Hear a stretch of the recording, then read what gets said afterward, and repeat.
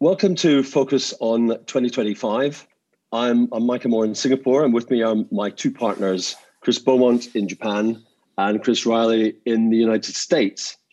Now, Focus on 2025 is named for the critical 5 years that started with the global pandemic and will define the next era of the global economy and business strategy. In this 8th episode, we're putting the specific focus on ethics, culture, and the power of transformation. So, Chris Riley, we're looking at the future, 2025 and beyond. And since the industrial age was about machines, why is there, in the new sustainable age, no explicit consideration of smart technology such as AI, big data, or analytics? Well, I think that's because AI, big data, and analytics are just literally the machines. They're not the transformation itself. It's rather like talking about pistons rather than race cars. Or it's like, why should we spend too much time investing all our attention in how the machine works when we actually should be paying attention to how the machine has changed society or changed culture, changed people. There's always going to be gearheads, says he, aging himself, tech heads. Those people will always be interested in AI, and people like us will always be interested in the evolutions there.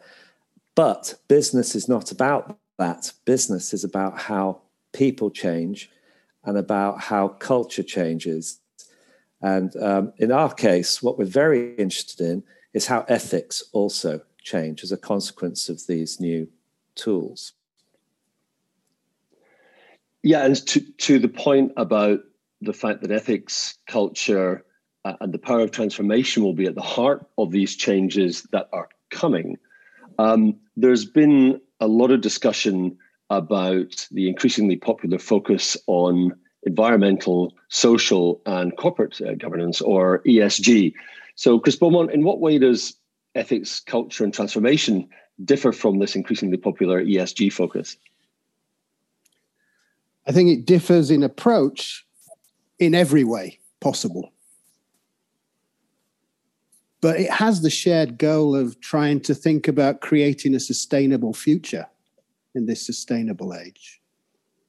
What is the reality is that ESG is currently very much hyped and getting traction from the business community.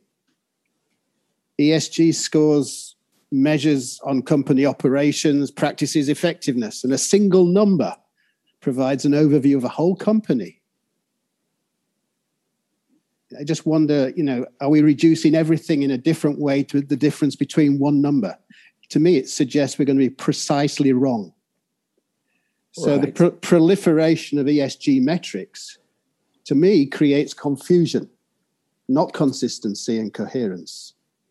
It is a tool, as Chris has been saying before.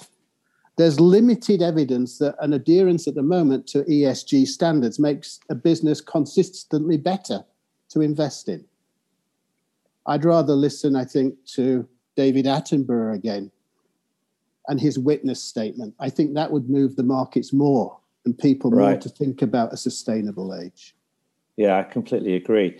And also these metrics are fashionable and then unfashionable, aren't they? I mean, ESG is like a few years old. I can't really remember. Prior to that, there was something else. It used to be that corporate social responsibility was the gig. Now it's not. It's sustainability. These things evolve as business understands and regulation understands the task. But the long-term, deeper fundamentals are, number one, how are the ethics evolving? What are the rules and regulations of a market that people understand? Number two, what do people actually believe in? And as we've talked about before, what truths do they respond to? And these are human things. So I think that the ESG will come and go and evolve, whereas ethics, culture, and transformation are the big story. Absolutely. ESG standards are like accounting standards. They don't improve in a global sense. Well, and I think as we're starting to see that no consideration of culture will ultimately create problems for transnational enterprises. So the real question becomes, how can ethics that create trust be managed across culturally diverse markets?